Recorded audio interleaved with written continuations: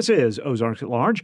We continue our trips into the first 150 years of the University of Arkansas with Charlie Alison, the executive editor at University Relations at the U of A. This week, how a structure dedicated to the arts is itself a work of art. In looking through the budget laid out for construction of the University of Arkansas's new Fine Arts Center, there were 8 light fixtures that seemed to cost more than your average light fixture. But the architect, Edward Durrell Stone, had previously ordered stylized artwork, 10 sculptural masks and 2 plaques, all designed by the noted sculptor Gwyn Lux. Those were used to adorn the walls of the University Theater. So Arkansas officials apparently took little notice of the odd light fixtures. To be honest, most of the expenses for the building being erected in 1949 and 1950 were significantly below the projects that Ed Stone usually worked on. But Fayetteville was where he first grew up, and the university was where he got his first bit of higher education in the early 1920s. So he had a soft spot for the place. Stone was by 1950 an internationally acclaimed architect. After the U of A, he attended Harvard and the Massachusetts Institute of Technology, but he never quite finished a degree anywhere. However, he knew how to draw and design. His first major project was as senior designer for Radio City Music Hall, being built in New York City in 1932. He followed that with the Museum of Modern Art, also in New York, in 1937. For the university, his budget wouldn't be as grand. Nevertheless, he created an arts complex that had never been tried before. He designed a center that combined all of the fine arts in an interconnected space: studio art, music, theater, dance, and architecture, and with the express intention and hope that students of the various disciplines would be inspired by those in the other fine arts. The paintings or sculptures being created by students in art might be influenced by the play they had seen the night before, or music students might be inspired by the soaring architectural design of a fellow student, and then write a composition as lifting and majestic. One national writer described the center as, quote, "the first glimpse we have had of a revolutionary concept of teaching and presenting the arts in a center of their own." When the complex was finished, the Fine Arts Center included a 3-story classroom wing, a fine arts library, a music concert hall, and a theater. They were all connected at the hip by an open art gallery. Outside the gallery were a sculpture garden and a small open amphitheater. The entire structure fit within the modern vernacular and reflected the international style that Stone had pursued during the early part of his career, a functional architecture that threw out most ornament and historical sentiment for the clean, pure lines of structure. A writer for the Architectural Forum wrote, quote, "In the eyes of a qualified architectural critic, the Art Center would stand out not by virtue of the most exciting new forms or as an exposition of architectural creed or style, but as a group unique in its quiet beauty, serenely and fully achieved with occasional brilliant passages. These qualities put it ahead of any recent state university work that has come to light, puts it in a class with MIT and Harvard." One of the collaborating architects on Stone's team was Beverly Lorraine Green, the first African-American woman to become a licensed architect.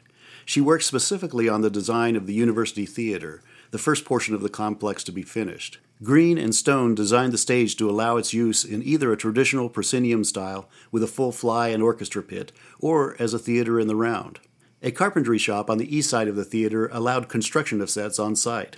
A costume shop and changing rooms on the west side allowed the entire production to feel like a family. The theater opened in November 1950 with a play titled Acres of Sky. It was adapted from a novel of the same name by alumnus Charles Morrow Wilson. The play is an Ozarkian folk story, but told in a modern visual and theatrical style.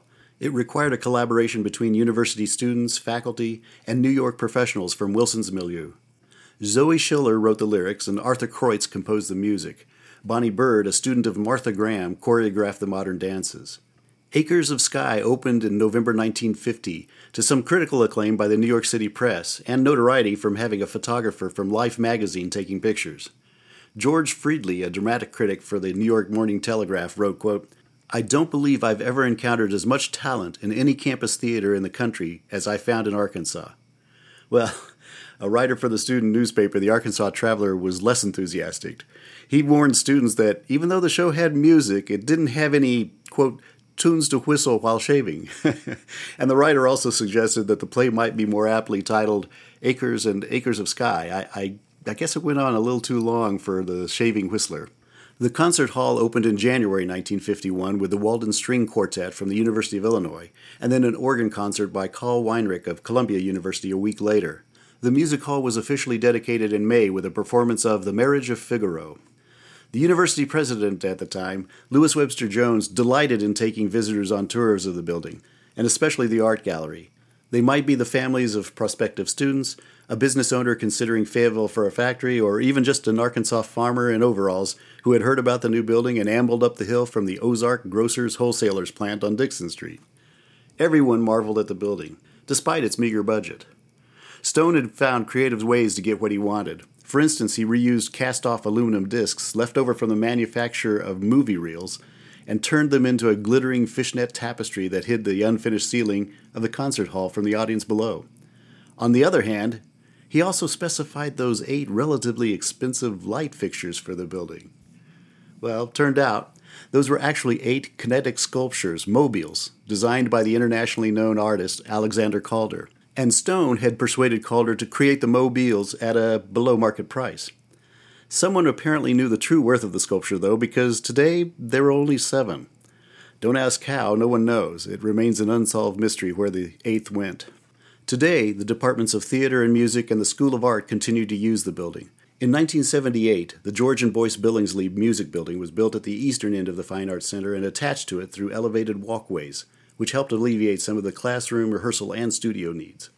Although updates and modest expansions have occurred during the last 70 years, a renovation of the entire complex is slated to begin in early 2022. Charlie Alison is the executive editor of University Relations at the University of Arkansas, and this year he's delivering portraits for us of the university's people, events, and places to mark the school's sesquicentennial. More observations of the first 150 years are listed at 150.uark.edu.